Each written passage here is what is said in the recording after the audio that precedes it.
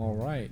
So, we are here. Good morning, good afternoon, good evening, wherever you are. We are the Brothers in Whiskey. My name is Taylor. And I'm Cage. And this is going to be another installment of our Cask Effect podcast. And we've been talking about this for a couple days, trying to figure out exactly what we want to do.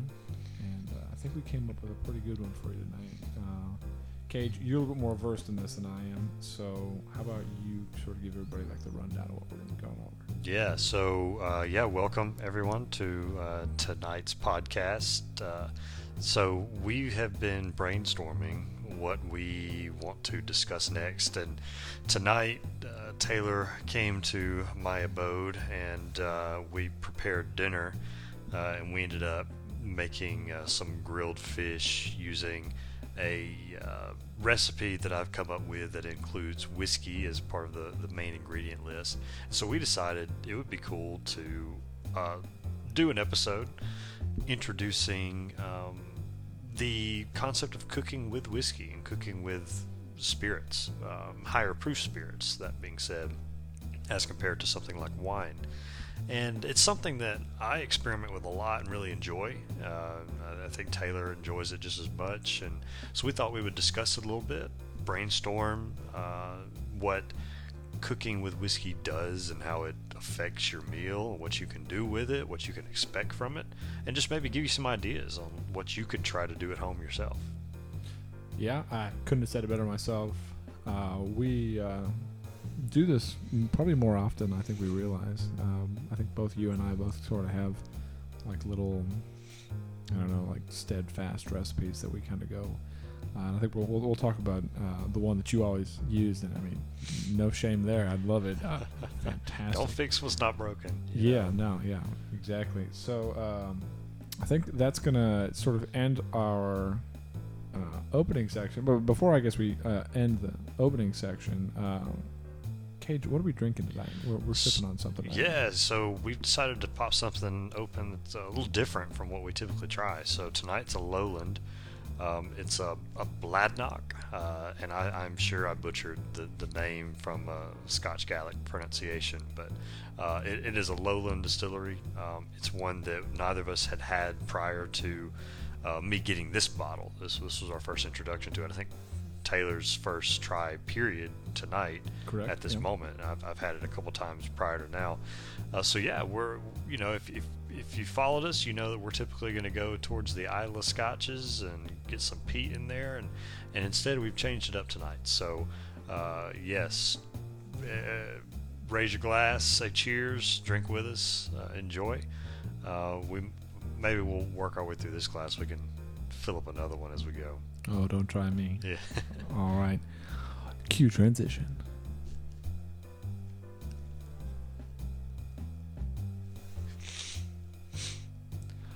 All right. So, we just threw together a couple quick little notes in a Word document. Not sponsored video. But section 1, like this for this first little bit, I think we kind of wanted to talk more on the experience overall, probably a little bit more generically, the what to expect sort of thing. Yeah, no, we just want to kind of like introduce what cooking with whiskey does. For a lot of people, that's like a weird concept, right? I mean, whiskey's meant to be drunk. I mean, right? You typically would think that. In some cases, you may even wonder, like, why would you waste perfectly good whiskey and throwing it? Sometimes you don't have to. Sometimes you got the cooking whiskeys. And see, you're already hitting it. It's all in how you do it. It's all in the execution, right? So, I mean, cooking with whiskey is it's a really cool craft to like learn and somewhat perfect. It does introduce some new flavors and just different consistencies even with what you're preparing, and it's like the recipe that I use a lot. It's a glaze that I've come up with that has whiskey as a main ingredient, and it adds a certain sweetness and an element of flavor that's really unique, and it's really, really good. I mean, it complements pretty much everything that, Yeah, no, I mean that we added to. you put it on tonight. You had it on tuna, correct? Yeah, so tuna I had ahi tuna. All right, and then I had just standard mahi. Had bacon wrapped mahi on for yours. Yeah. I've put it on meatballs. Meatballs. Put it on steak. We put it on the lamb that one time. We put it on lamb. Yeah, that was a good one. Yeah. Brooklyn didn't like that one, but we love. Well, it's because you don't like how lamb tastes. My wife is not a gamey meat person, and I kind of hesitate to even say that because I don't picture lamb as being a gamey meat. But it's not for everybody. But I really enjoyed it. It was fantastic. So there absolutely you go. superb. That's what matters, right? Yeah, no. I mean, at the end of the day, I mean, if you got something that's so versatile like that, I mean, you can't really. I don't think there's any room to complain because it's good stuff. So, but yeah, no, that's kind of the gist, and so what I find, and we'll see what you think about it when you're cooking with whiskey, and I should clarify, right? It depends on the type of whiskey. Definitely.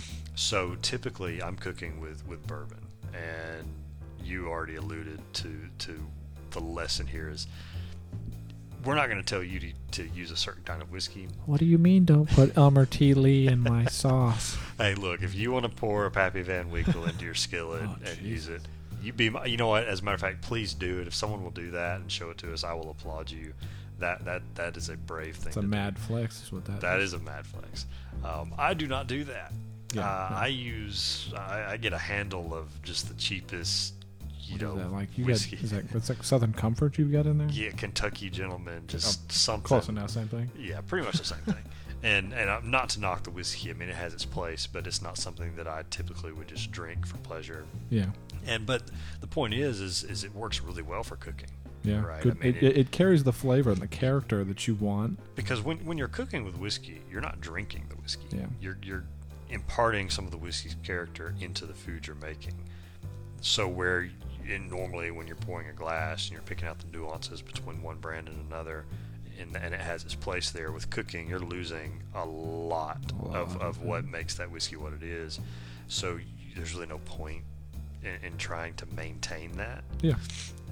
And so from a value aspect, you can get that handle for, I mean, what you're talking $20? Yeah, easy. Yeah, easy. Less maybe, and it lasts a while. And if you overdo it, who cares? It's no big deal. It's no loss. So yeah, I typically aim for something cheaper. On occasion, a nicer dish will maybe require a nicer scotch, for example. So I really like to use a peated scotch for some things. I had a Lefroy 10 that I turned into a cooking whiskey. I had no idea you liked peated scotch, Gage. I know, man. When did that happen? So to our listeners, I enjoy peated scotch. Yeah, for anybody who's new here, if you somehow stumbled upon here and you're, this is like episode 5 or 6, and you're just now here and you haven't experienced this road to ruin that we've been on. Yes. Cage and I are avid Scotch lovers. We like our peated scotches, specifically peated, like Islay Scotches. So. Yes. So there you go. So that's we got to put in that. That's your welcome here. Yeah. But from a cooking standpoint, while some dishes do really well with a peated scotch, I still feel like bourbon is the best thing for cooking. I agree. I think because you get a lot of, I don't know, outside of very specific, like, I don't know how else to say this, but like very specific like flavors you're going to aim for. One of like the big things that you always see is, there's, generally a lot of the other peppery and sweet, but, maybe not in the same way that bourbon is sweet, kind of like flavors you're going to get from all the spices or whatever your main dish actually is. And especially if you're using it a glaze like you do, like a bourbon is absolutely perfect for that, because that's going to run really, really well with, I think, primary base for yours is like a brown sugar, right? Yes. Yeah. So it's sweet through and through. Yeah. Really. Yeah. But then you throw in a lot of those other more savory spices. Savory spices, and it creates a really, really cool like balance. We're talking, not to equate it to the magic of like blended whiskeys, but like you throwing all these stuff that otherwise you wouldn't think goes together, and then it comes out and you're like, oh, okay, yeah, I could do that. Yeah, and typically when I'm using like a whiskey to enhance the flavor of a food, I'm going for something sweet typically. When you're cooking, you throw on herbs and you throw on salt and pepper, onion, you know, paprika, garlic. All these spices and herbs are typically going to be of the savory nature. There's not a lot of sweetness that you would put on a food. Now you've got sugars, of course, you've got fruits and things like that. But the point being is when I'm making like a fish or a steak or whatever, and I've got butter on there, and I've got herbs, and I've got onion, garlic, salt, pepper. Yeah. You've got a lot of these savory flavors going on, and so anytime I'm using whiskey to complement, I would say 90% of the time I'm going for a sweeter flavor. And so, yeah, like you were saying, bourbon really pulls that in because bourbon naturally is just sweet as it is. It's just a sweet spirit. Whereas scotches are oftentimes not so much. So when it reduces and it has its lingering effect, you're left with more of those sugars from the bourbon, or at least that's how it tastes. Yeah, That's it comes the across, impact yeah. it leaves. So that's just from experience, from using all of them. That's what I personally prefer. That's what I go for. Yeah. You're a much more experienced hand in the kitchen than I am. Like, I can cut chives like nobody's business, but when it comes to a lot of that stuff, I've never been equipped with an ample kitchen setup. Well, hey, that has a lot to do with it. You gotta have a space to work. Space to work is, your workspace is important in almost anything you do. And so, like, in mine, my stuff sometimes takes on a bit more of a rugged approach. I use a lot more like cast iron stuff, around the fire, more. I know when I was growing up, we always called them hobo dinners. We had a Boy Scout thing. Where you take a whole bunch of stuff and you throw it in some aluminum foil, you toss it in the fire, and you give it 15, 20 minutes, you'll be fine. Yep. Sort of jam. And so, like, you're talking about, all these more catered, you want to talk about something that really works pairing well with all of that, especially if you've got a bit more of that, heavier and more complex flavor palettes. You almost always put your stuff with like a jasmine rice or something like that. Yep. And that's fantastic. Like I think it adds substance to the entire meal and gives you something to go for. Me, I think probably my favorite dish that I make regularly with whiskey, I just call it meatloaf, because I almost always use like a very more like the meaty, smoky sort of scotch, which again, we've established that trope about us. But like mine, it's like we're talking like 2 pounds of meat with a handful of liquid smoke, pepper, salt, pretty much standard stuff that I'm not really going outside into the extravagant aspects of the spice cabinet. But I throw in probably more scotch than I probably should for what Ardbeg normally costs. But Now, there's no such thing as too much scotch. Well, I mean, I agree with you. Let's get that straight. When you start looking at how much you're pouring into like the ketchup glaze on the top. Yeah, there's that part where you have to kind of consider your cost of cooking versus the cost of going out. When you use a quarter of a $50, $60 bottle of whiskey just for seasoning, you have to start questioning yourself a little bit. Where's the value here? The value is in the experience. The value is in how you feel after you eat that meatloaf. I could die tomorrow, Kitch. Oh, yeah.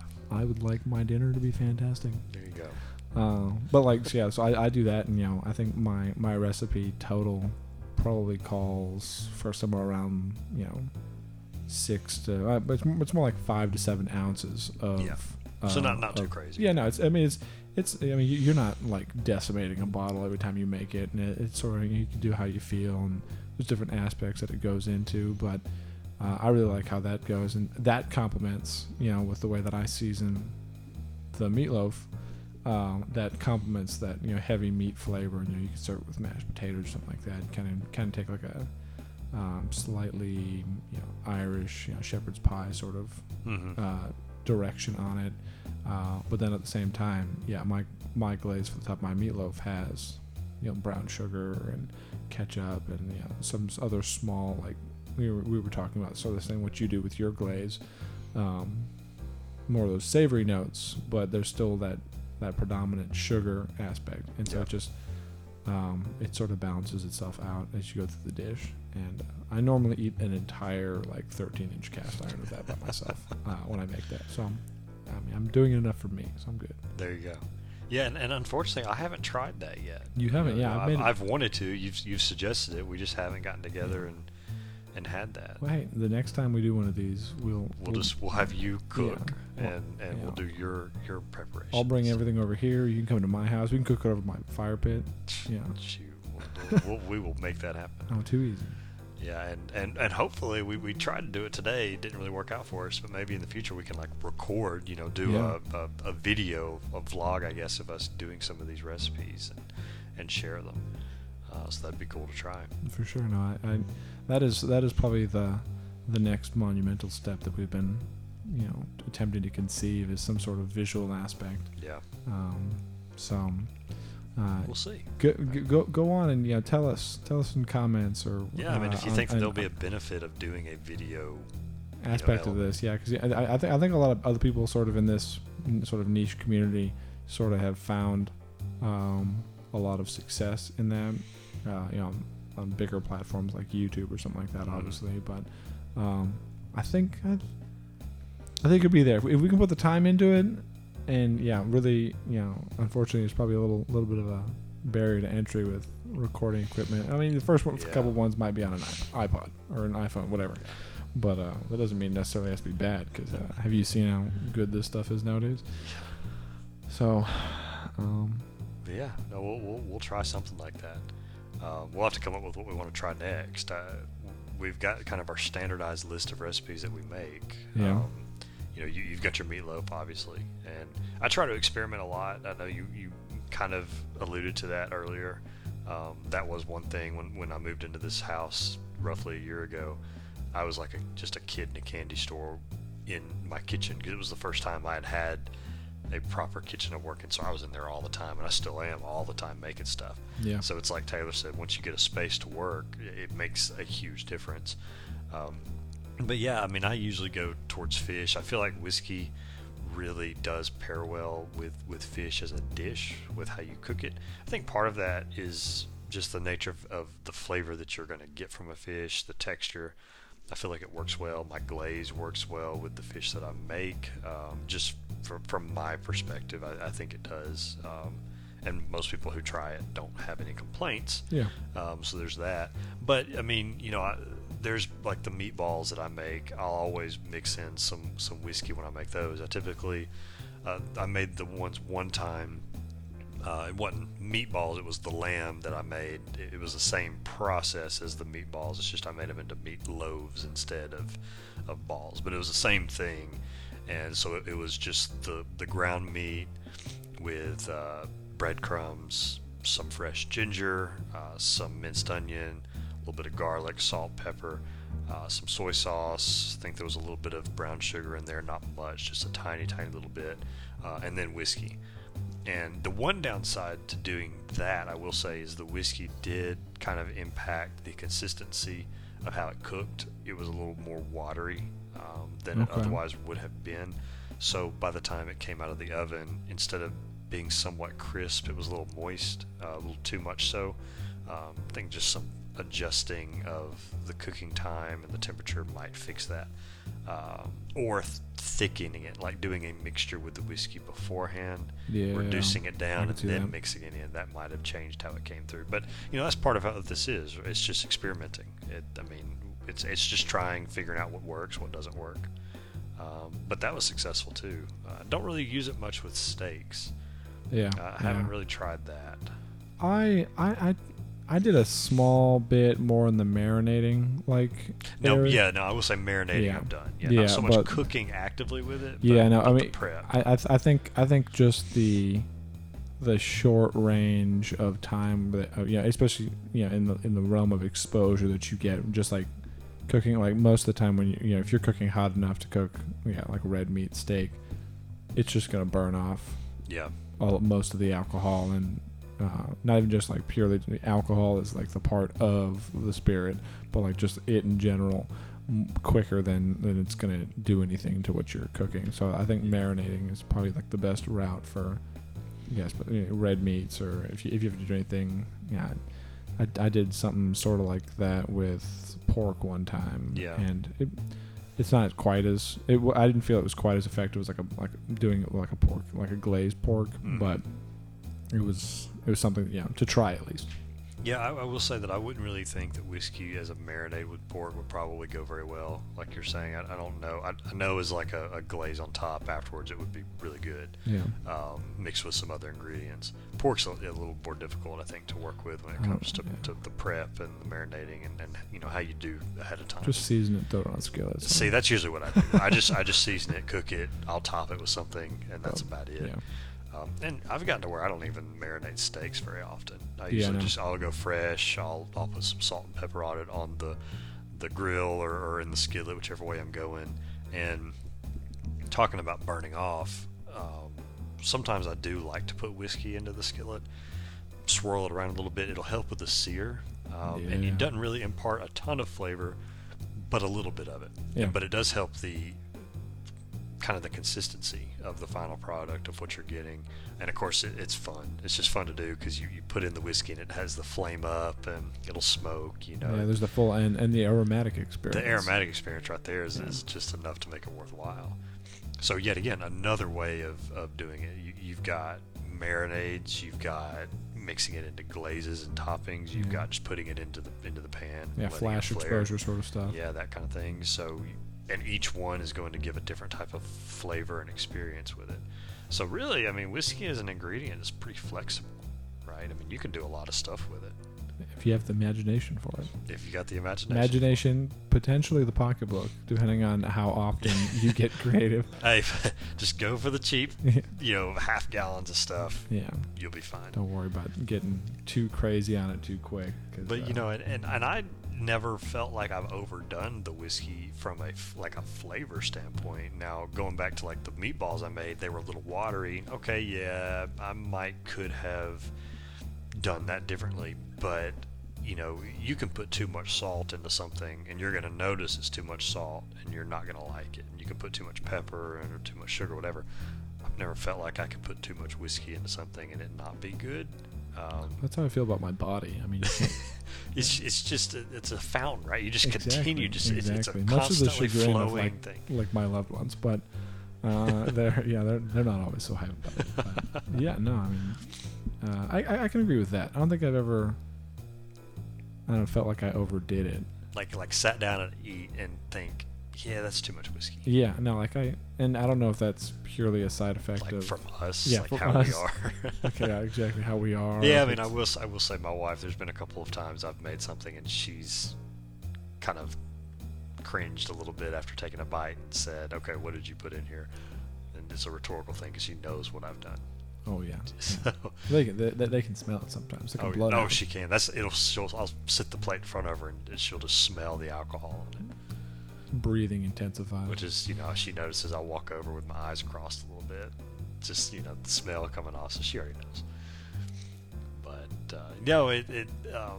there's a lot you can do, and I really enjoy doing it. And I recommend it. I mean, for anyone who enjoys cooking and maybe wants to look at a way to change it up a little bit, and if you're a big whiskey fan and you want to figure out how to introduce whiskey into other aspects, of your life and what you enjoy, try whiskey and cooking. It's super simple. Yeah. We're going to do a quick intermission for our cool little IG plug, I think.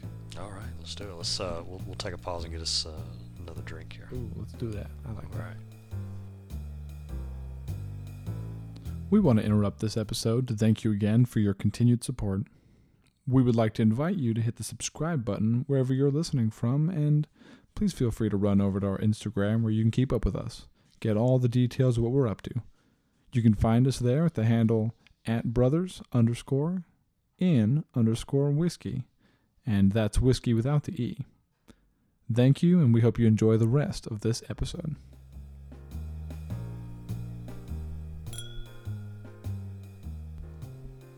All right, and we are back. And let me just tell you, that was a superb pour. I'm glad we took a second to stop talking and enjoy that. That's solid.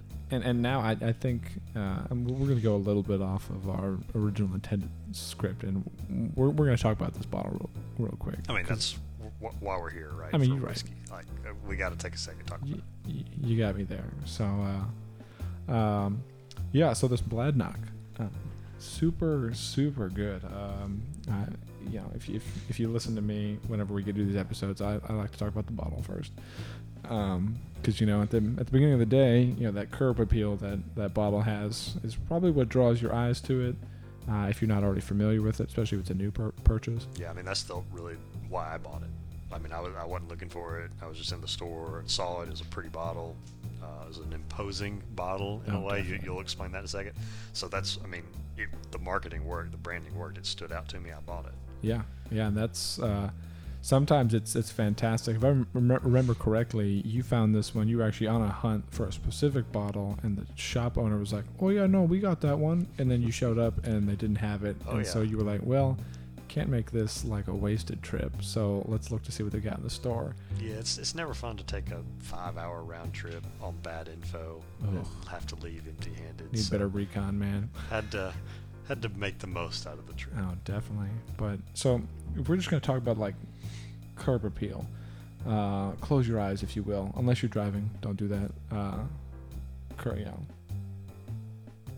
Just don't do that. But if you're stationary, go close your eyes, and I want you to imagine a nice solid glass bottomed, like more on the rectangular shaped, tall, sort of regal and imposing bottle. It's not, it's not the biggest bottle in your collection, but maybe somewhere, maybe right in the middle, maybe a low middle, but just like a rocks glass, like a solid rocks glass, where you got like a substantial amount of material just at the bottom of it. Goes up. I've got probably like 2 or 3 decanters that look exactly more or less like this, and then it narrows as it gets to the top. Right into this gorgeous stopper. The stopper has a pretty formidable weight to it. You could, like, if you chucked that into a crowd, like, you'd hurt somebody. It's like a chrome-plated hockey puck on top of that. Yeah, and it's got the gorgeous the B that they've got for their branding. Mm-hmm. It's this very what is that? It looks like the New York Times script almost. Yeah, I know what you're talking about. Yeah, it's kind of got that vibe to it. It's all sort of old Victorian calligraphy-looking script, and they've got, so the B for Bladnock is centered right on the very top of it, and then around the perimeter of it, they've got it sort of scattered and embossed on this cap with that cool B, and again this sort of chrome finish, and then the label itself is very, very stately. Yeah, it's these bold reds and golds on a not quite black, but like dark charcoal sort of color, and very, very clean writing. And so you see Bladnock. It's Lowland single malt Scotch whiskey, 15-year-old. So not necessarily young like you'd see. I think probably the most recurring like age you ever see on the market's 12. Just about everybody makes a 12-year. That's pretty standard, I think. So 15 puts a little bit high in that, but sucker can't vote yet, so it's not too old. That's my breakdown of that bottle. Very, very cool bottling overall, and in terms of how it drinks, fantastic. I think the only other Lowland I've really had is Auchentoshan. I can't say I've had too many other than like the weird McClellan's or whatever it is. Like, yeah. Like what you're talking about. But more budget style whiskey that's got a Lowland expression. Mm-hmm. Yeah, and Lowlands are not something you find a whole lot, especially for us where we're at. Oh yeah. So it's kind of unique to even get an opportunity to have a Lowland. definitely. And so I don't know, like due to our limited experience, for the lowlands, I get a little bit more. It's not quite as earthy as like when I say grass and earthiness. Most of the time my mind runs to like Glenfiddich. Yeah. It's not near as like settled into the field as that one is. It's a little bit more tame. Mm-hmm. Like sort of like this, not the day that you cut your grass, but like the next day after you cut your grass. Yeah, no, I definitely, I can see what you mean. It's a little lighter on the nose. It's got a refreshing nose on it. It's to me it's tropical. It's fruity. I've got a little bit of nuttiness to it, but again, it's light. It's like a light breeze. It's not overpowering. It's not very strong.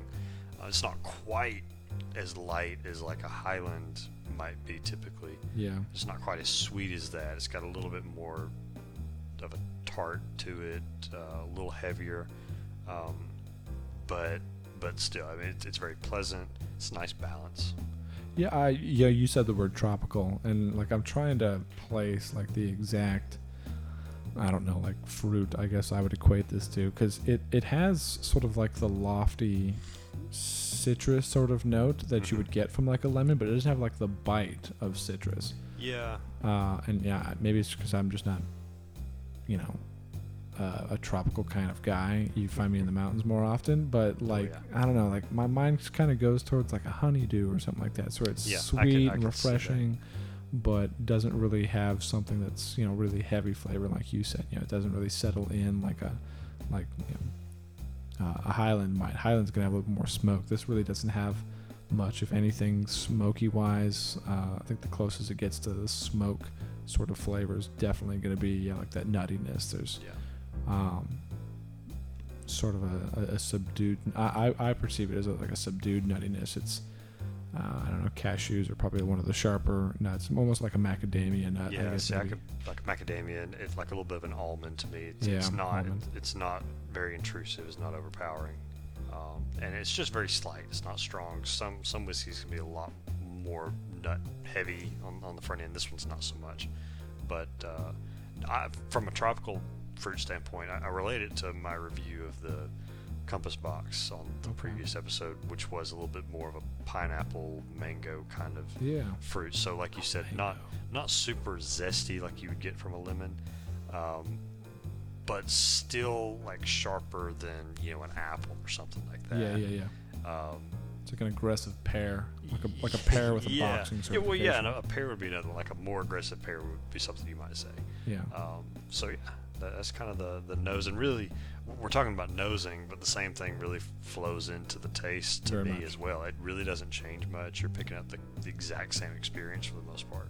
I think the only difference I get, I can't really tell from here what the proofing is. I think it's mid 40s, right? It's sub 50. So it's sub 50%. So it's going to be under 100 proof. Yeah, it's definitely you can almost. I think quite a few of what we drink on a normal basis is 50 or higher. Obviously there's a couple expressions that we delve into on a more regular basis that are sub 50, but there's almost like a fight back characteristic that this one sort of misses out on, that kind of tells me that it's sub 50. It's easy to drink because it is lighter on the alcohol, and sometimes it's not so bad. The heat level that it's at, alcohol level it's at, I think works well with the flavors you're getting and the way it's presenting itself. It doesn't have too sharp of a bite, and again, sometimes that's nice. It lets you enjoy the mouthfeel more without having the heat of the alcohol taking over. So I enjoy it from that perspective. Did you beat me to saying the word mouthfeel? I think I did. That might be the first time you've done that. I'm ashamed of that.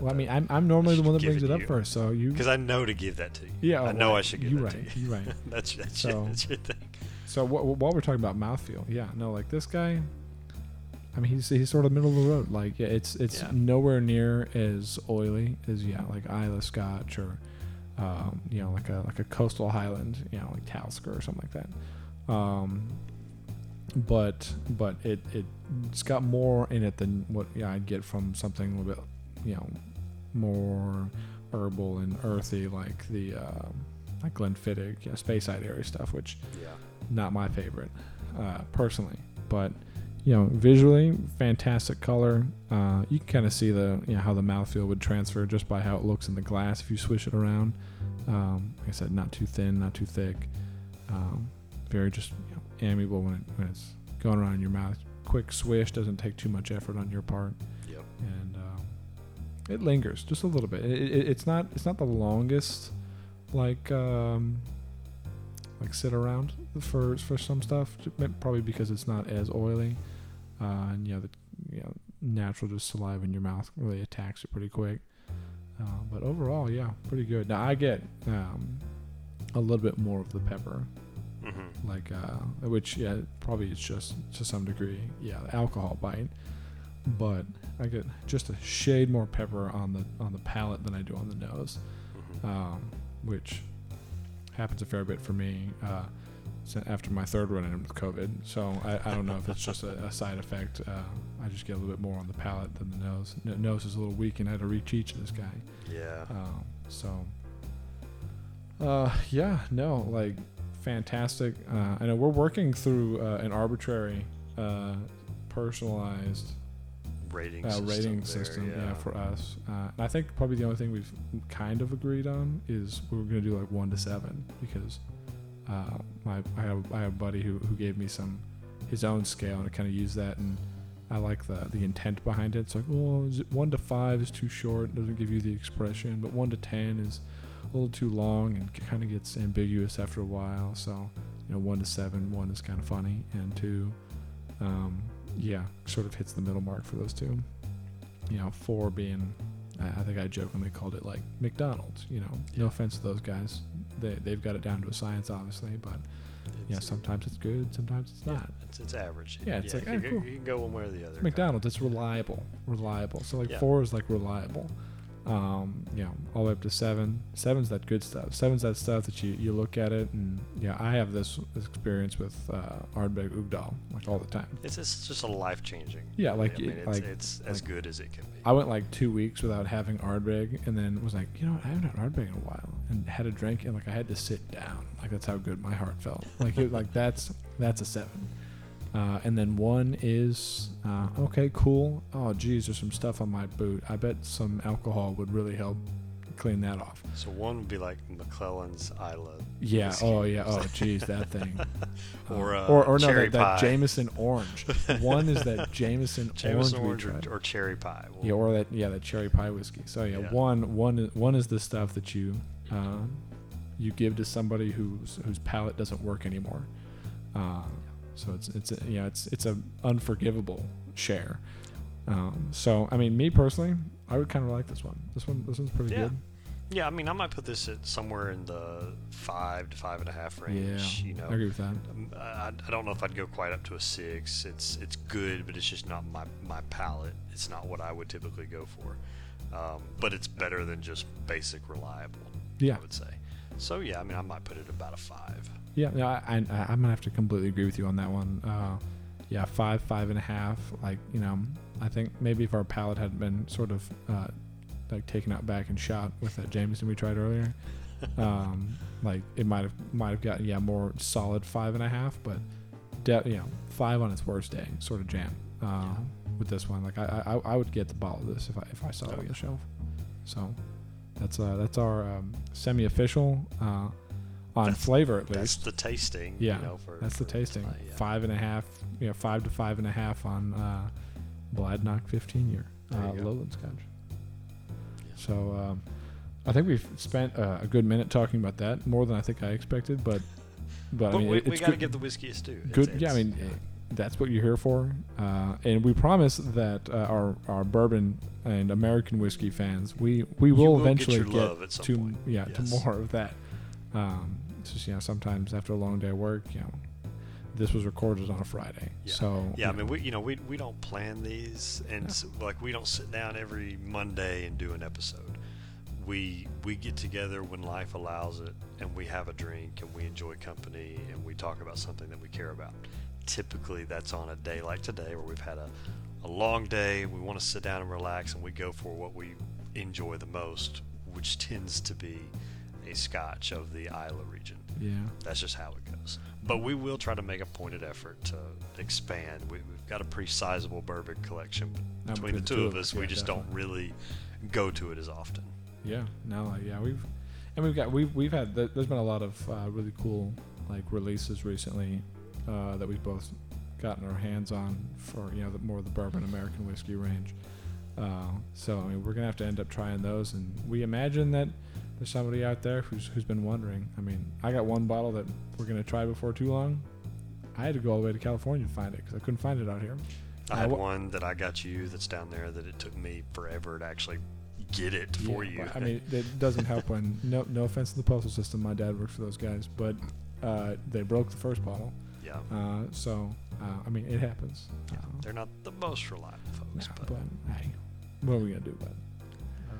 So we're gonna take a step back again from the trying of our whiskey and let's go back to using cooking. whiskey and cooking. Yeah. Well, and why limit just to whiskey?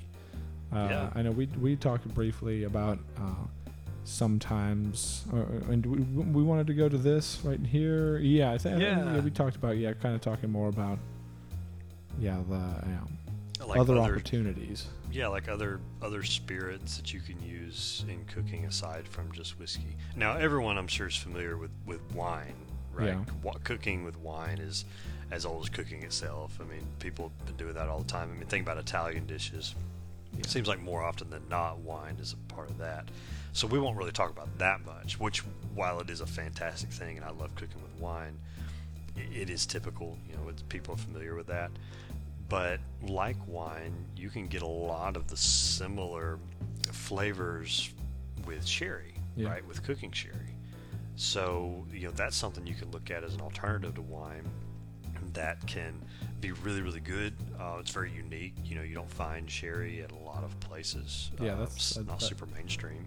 That's limited offering as far as I've seen. Mm-hmm. There's always a couple bottles, Publix or Kroger's or whatever, wherever you end up grocery shopping, they've got a handful of them up there. But like other than that, if you're really looking for, I don't know, creme de la creme, like cooking sherries, like you're probably gonna have to go to a little bit more of a specialty store. Yeah. If you're going outside of the standard run of the mill stuff. Yeah, I don't have a lot of input to give there because I don't buy a lot of cooking sherry. But my mom used to do a fair bit. Like there was I vaguely remember there always being, above our stove, like a little bit of cooking sherry, like one or two bottles of it, and then there was. They had a bottle of Blanton's. Yeah, like a bottle of Blanton's or something. Cooking Blanton's. Let's take a second and let's recognize the fact that your parents had a bottle of cooking Blanton's. Yeah, cooking Blanton's. I mean, it's only a $60 bottle. Yeah. Primary market, of course. We won't talk about secondary.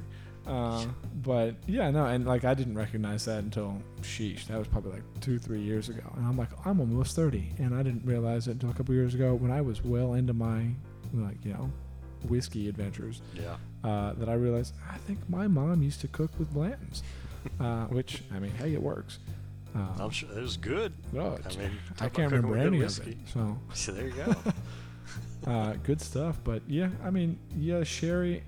My mom used to cook a little bit more with like sherry as an option, and I want to say probably it was more Italian food style, so Italian, French food. Where you get that more, the sauces or, just all manners of just like trying to bring in. I guess it's really, I'm not personally sure what aspect of it they were trying to pull in, because like me, I mean, I like tannins, so like that's my favorite thing about like wines is, all right, how dry is this wine? Like when I drink it, do I feel like I just licked, I don't know, a cat or something like that? Like how that's how tannins affect me.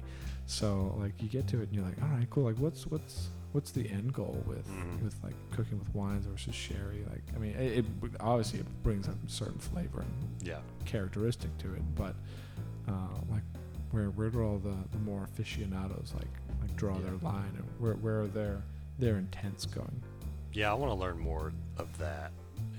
Is like I feel like cooking with whiskey is still considered experimental. There's not really a proper methodology that's already been established as far as how you cook with whiskey, but cooking with wine, there's the right way to do Oh it. yeah. And so I don't want to, screw that up. Yeah. Oh yeah. Yeah, I feel like I owe it to the art of cooking and to all the great chefs out there to do it as properly as I can. So I want to learn more about the right way, I guess, to cook with wine. Stay tuned for our Split Away podcast, Brothers in Sherry. Hey, that's an idea. We'll see. That might be fun. We might. And you've been watching some of that Gordon Ramsay YouTube, so yeah, he's probably gonna give you some ideas, and you can try some stuff before too long. Yeah, I hope he doesn't listen to this because he'll probably just cuss us out for all the horribly wrong things we're saying. I disagree. I hope, Gordon, we appreciate you logging in and listening to us. Actually, no, yeah, please do. Please do. Plug us somewhere. That'd be great. Yeah, feel free to scream at us in public. We'll take the publicity.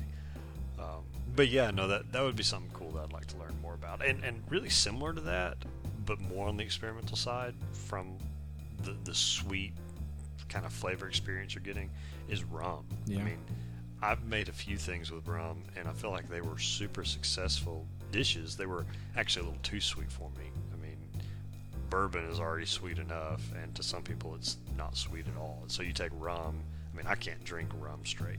Yeah. Some people can. I can't do it. And so cooking with rum, I have to be very careful with the quantity I'm using because it can become overbearing for me. But it's pretty successful, especially in dessert type dishes. That's where I've had the most success, is using it in desserts. My mom used to make, I think it was tiramisu or something like that, and she would put some in there, and oh yeah, that's good stuff. That, or like a coffee liqueur. It's a really good accent to that. Yeah, rum does go very well with coffee. I will agree. Oh yeah, and then man, I want to say that somebody along the line, there was something that was like banana pudding or something like that. It was like, I was just about to say, I don't know. I don't think I'm the one you're thinking about, but I made a banana pudding like brownie thing. It's banana pudding, but it was in more of a hard like brownie form. You could cut it and actually pick it up, and I used a bit of rum in the mixture of that, and it was really good. It wasn't a lot. I feel like I could have used more, but it was super good. The molasses flavor really paired well with the banana. I remember what it was. It was not that. While that sounds fantastic, no, what I'm thinking of is my father. One of his favorite holiday dishes is bread pudding, and the way my family makes it, it's a whole bunch of torn up, bread. You can either hand make your bread, or sometimes when we're in a pinch, you just go and you buy a couple, 1-2 loaves of like white bread. Yeah. You tear that stuff up, and then you throw milk, sugar, a little bit of brown sugar, cinnamon, some raisins, mix all that stuff in. And I remember several years, for some reason, my mom, I think, used to make 2 batches of it, one of which had like copious amounts of rum in it. And it was literally like a way for everybody at like our house parties to like get just like absolutely just tossed. Yeah. Without having to like walk around with like a glass at these parties. And the other one was for like, oh no, yeah, that's the one the kids eat from. That one, just go over there. I was only slightly aware of it when I was younger, and then when I got old enough, and like I went home and my mom made it, and she was like, "Oh, you can have from that pan this year," and I was like, "Why?" And then she explained it, and I went, "Oh, that makes so much sense." Yeah.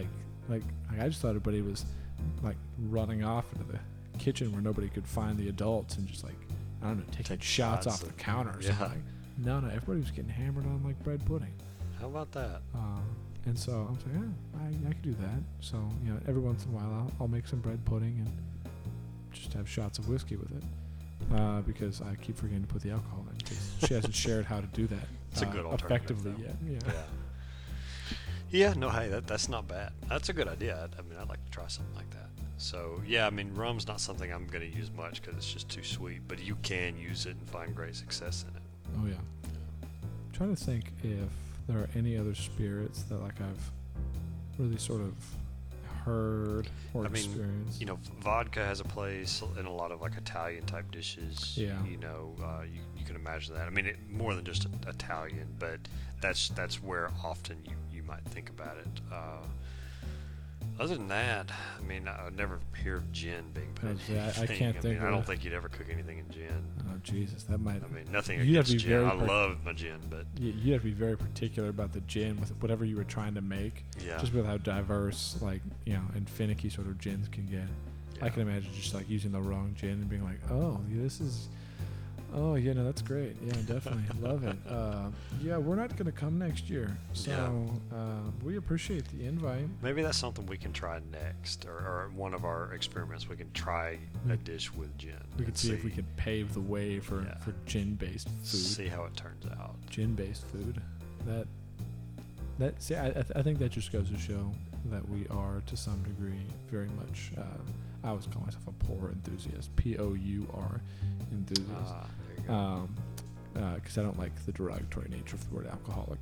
But I think it's just I say gin-based food, not food enhanced by gin. Like it's okay. We're gonna. That's the palette we're going for. Yes. So, hey, when you're in it, you got your hobbies, you love them, whatever. Just be smart about it. Exactly. All things in have moderation. respect for what you're doing. Yeah, enjoy what you're doing, but have respect for it at the same time. I agree with that.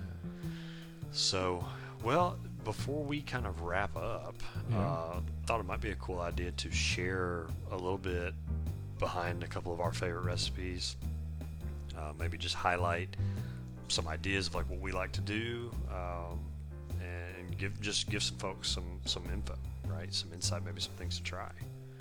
So, do you want me to go first? Do you want to go first? What are you thinking? No, knock yourself out, buddy. I'm pretty sure I've got one of these recipes. Oh, you got yours sitting like on my written phone. down. Yeah, I got you. So I'll go over one of mine. I've got it on my phone, but I kind of just do it from memory. So I'm more of the cook that just throws things together. Oh yeah. Right. I don't really. I don't measure things out, and some folks look at me and think that I'm absolutely crazy. It's like, how could you not, take the time to measure things out? Like, how do you cook without measuring everything? But Jill does this to me constantly. you just get used to it, I cook by flavor, right? I sample things, but what we've talked about a lot with what I make is talking about my glaze of things. And the reason why is because when you make like a glaze or a sauce, it can be complementary to many different dishes, and you can use the same process for all of them. So instead of having all of these different recipes that you have to follow and remember, you can cook meats just the way you typically cook that meat. You can saute chicken, you can grill steak, you can bake fish, whatever. But then you can make this glaze, and then you can either finish the meat off in that glaze, you can top it, you can do all sorts of things. And so that's what I like to do. And the base that I use, I don't really have a title for it or anything, but it's a soy sauce and brown sugar based just glaze. So the way I make it, the cage glaze, the cage glaze. So what I typically get is I go equal parts brown sugar and soy sauce, and you just change the amount, depending on the serving size you're going for. So I might typically go for something for myself and one other person, or two other people at most. I might do a half cup of brown sugar and then a half cup of soy sauce, and I'll put those into a mixing bowl, and I'll add in usually at most an eighth of a cup of whiskey at most. Typically, sometimes I'll go less than that, rarely more, because then again you get more of that watered down element. Because what you want this glaze to do is you want it to reduce, you want it to thicken, to be again a glaze and not a sauce. So you don't want it to be too runny. You add too much whiskey and it's gonna make it too runny. I'll go for at most like an eighth of a cup. Or in other words, you can look at it as, maybe 25% of the total mixture is going to be whiskey. If from a volume standpoint, as you scale it. So you put in whiskey, and I'll add maybe the equivalent, and I'm trying to guess my measurements because, again, I just do it by feel. You might go a teaspoon of salt, a teaspoon of pepper. I'd say maybe a teaspoon, maybe 2 of garlic powder, or you could use fresh, like minced garlic if you have it. I like to look at recipes with just using seasoning powders and shakes, just because everyone's got those on their counter, but not everyone has a chance to go get fresh vegetables and herbs and stuff, right? So you can just use garlic powder. I use minced onion, but instead of getting an actual onion and mincing it, which is better and I would prefer it, but you can just use the dried minced onion. So you might put like a tablespoon of minced onion in there along with the teaspoon of garlic powder. And then I'll mix in just a tiny bit of the liquid smoke. It's not necessary. I've done it without it before, but I like to enhance it a little bit with that smoke. Now, if I'm doing a Scotch whiskey instead of a bourbon, I won't do the liquid smoke. You ain't gonna need it. Because you don't need it, right? But if I'm doing a bourbon, I do like to add that liquid smoke to get that little bit of the because tannin. you're a Scotch drinker. At the end of the day, you really just want it to be Scotch. But Pretty the much. So it's cheaper. like I take bourbon and I turn it into Scotch. In a way, I add artificial You peat add the smoke. to bourbon. I am the smoke. So that's what I go for. So when I do all that, what I'll do is I'll whisk it together until it's very well blended, and you'll get a skillet. You'll turn it up to about medium-high heat, and put in a little bit of butter in the skillet. Let it melt down, just a small bit. You don't want a ton. And once it melts down and the skillet gets hot, you just pour in this mixture, and you pretty much just want to let it sit in that skillet for roughly 10 minutes on this medium to high heat. You want it to start boiling and boil for 2-ish minutes of that time frame. Cut it down to low once it boils for a bit and it's mixed in really well together, and you can see it start to reduce. And what will happen over the next 5 minutes or so is it will start to thicken and simmer down. You want it to just simmer. You don't want to stir it too much because you don't want to keep it active. You do want it to set still and let it thicken. And then at this point is when you can do really one of two things. You can either take it and pour it on top of whatever you're cooking. So if you've got baked fish in the oven, you can just pour it on top of that baked fish and let it cook for another 5 minutes or so. It'll still remain thick, but it'll coat and glaze the fish you're cooking. Today we had fish on the grill, and so what I did is I just took it and put it on top of the fish on the grill, and really kind of the same thing. Coated it, let it set and cook for a few more minutes, and it coated and glazed the fish really nice.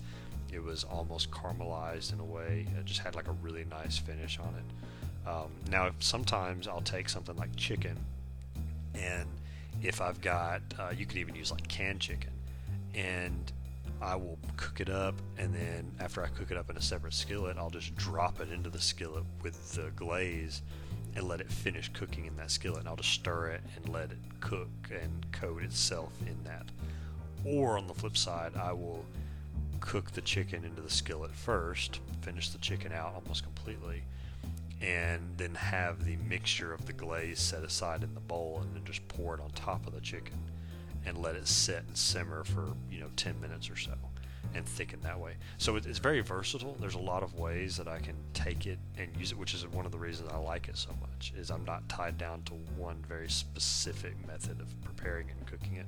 I can do a lot of different things with it. Yeah. So that's like my recipe that, I'm not the first one to ever mix, brown sugar and soy sauce, but mixing it with the whiskey and using it in this way, I found a lot of success with it, really enjoy it. And so for me, for anyone who's interested in trying it, I will try to put a post on our Instagram page with a detailed guide of my ingredient list and how I make it, so you can give it a shot yourself. For sure. And I think it'd be great in the long run. And again, I always like doing these. Go to the Instagram and comment on it if you think this would be a good idea.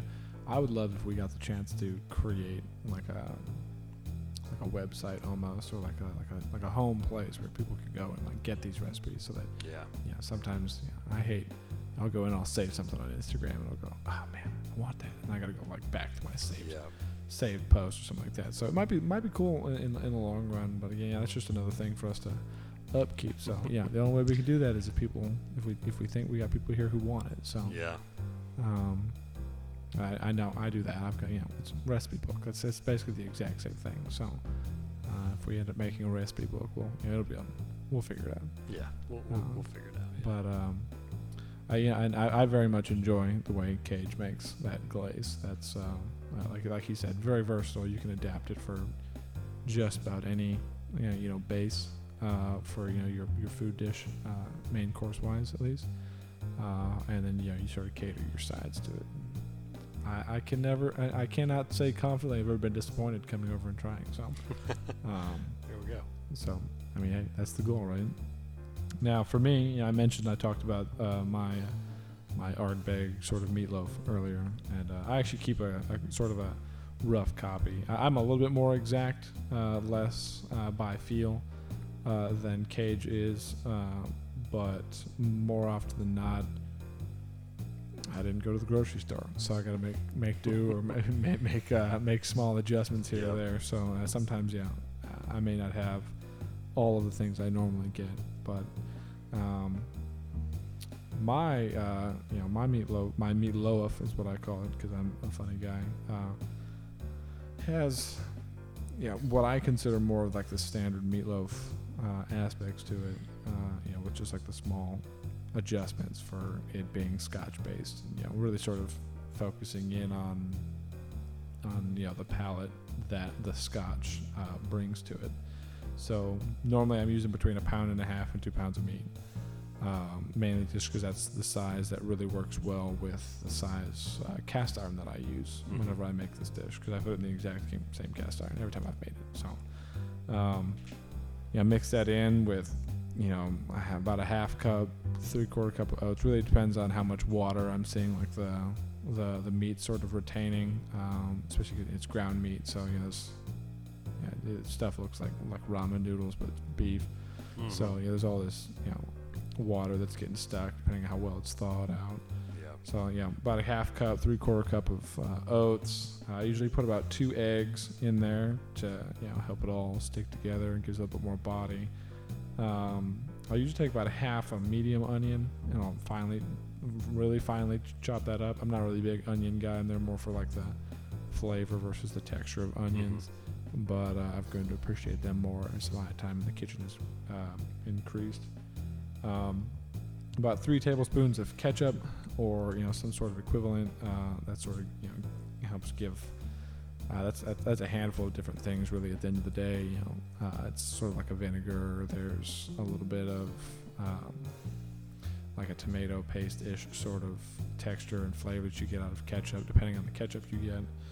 I put a little bit of olive oil because you can't go wrong with olive oil. My mom used to do that all the time. A couple dashes of liquid smoke. Again, sort of like you say, it's an addition. It's not really necessary with the Scotch, but since it is such a large portioning, I want that smoke to sort of continue and not completely burn off, especially from the Scotch whenever it comes in, because sometimes the flavor just doesn't retain. And then salt and pepper to taste, and then you also put basically a shot, one in your mouth and then another shot, and not all at once, by the way. That's heresy. And then, like I said, about 1.5 ounces, so a shot of. I use Ardbeg Anoa, obviously for the joke in the name. But so I take all that stuff, mix it all up, and then you sort of push that into into the skillet, and you want to brown it a little bit. Now you don't want to completely cook it, or else it's going to be just too crumbly. It's not going to stick together like meatloaf is supposed to. For me, most of the time when I first did this, it was sort of I was spaced on it, and I like maybe half cooked beef, and I went, oh geez, what am I doing? Like, you're just supposed to cook this all the way in the oven. What am I? But I found it didn't get like the defend your home with it brick sort of consistency that I got the previous time when I just put it all in the oven. So I do a little bit of tossing just to make it so it breaks up a little bit more. And then you want to add that Scotch at the end. Obviously, again, you want it to retain the flavor of the Scotch versus just burning it all off. And then after you've done it just a little bit, that's when I go and I mat it down. And I've already set my stove or oven, whatever, to like 400 degrees Fahrenheit, by the way. Go America.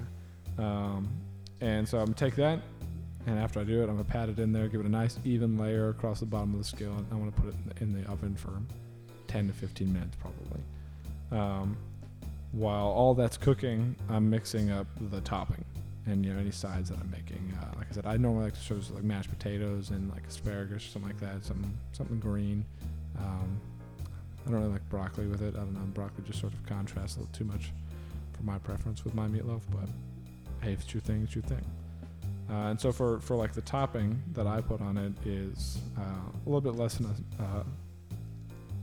a shot, so about an ounce of Ardbeg again, a teaspoon of Worcestershire sauce, or however the hell you say that, a tablespoon of olive oil, 6 tablespoons of ketchup, or as much as you feel you'd love, another couple dashes of liquid smoke, and then 1 like packed tablespoon of brown sugar.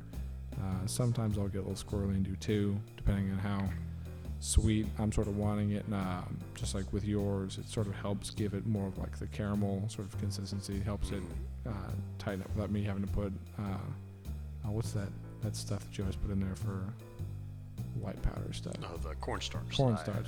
Yeah, I mean, if you want to use cornstarch or something like that for it, sometimes that can work pretty well. Me, I don't normally keep that stuff around. I wasn't really raised with that being used because I'm not from the South, which I think more people use it in the South for stuff. So I won't normally use it. I'll just substitute more or less for brown sugar. So go and you mix all that up, and that's what I'd call a cold mix up. You're not doing it over heat or anything like that. It's purely getting it together in like a bowl or a small like I usually do mine in a Tupperware in case I have any extras.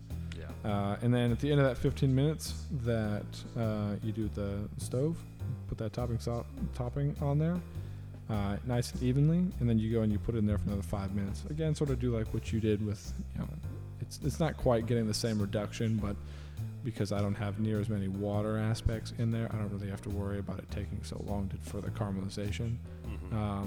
And it'll seep in there a little bit more than because of the slight bit of tossing that I did with the meat before I packed it in. And after that, you might have to put it in for another 5 minutes, depending on how even or beaten up your cast iron is. I found that to actually be an impacting factor. But then boom, it comes out. Like I said, I serve it with mashed potatoes, and I have not had anybody complain just yet. So, I mean, maybe when I put it in front of this connoisseur dude here who like makes real food all the time in the kitchen, I mean, he might complain about it, but we ain't there yet. So. Nah, hey, it sounds delicious to me. Yeah, so I dig it. But we'll have to try that one. So yeah, I mean, those are two of like our sort of like recipes, things that sort of accent and improve the way that we incorporate whiskey into the kitchen, which I think everybody should do just a little bit. Yeah, no, I definitely, I mean, I love doing it. These are a couple staples of ours, but we're always experimenting. So we'll keep trying stuff. Maybe if we find some more success stories, we'll publish them, share them. Feel free to give it a try too. I mean, we'd love to see someone try one of these and share it with us, and show their success or failure. I guess we won't laugh at you too hard. Yeah, but both are fantastic and effective learning experiences. Yeah, you got to learn somehow. Absolutely. Hey, I'd love to see somebody in the kitchen trying. Yeah. That's a win right there. So yeah, well, and I guess that's really pretty much it.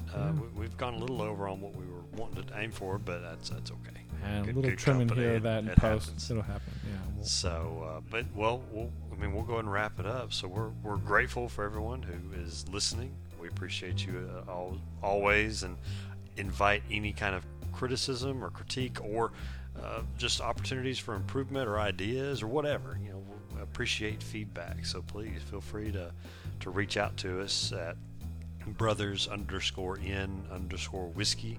And that's whiskey without the E on Instagram, and reach out to us. Let us know what you think. Give us some feedback. We appreciate it. And we'll hopefully have another podcast put together soon and be back on here. Yeah, no, everything he said, I just absolutely echo it. And yeah, and I highly encourage you, if you're not already subscribed, hit that subscribe button. If you're on Apple products, I think on Apple Podcasts, it's the little plus on the top right.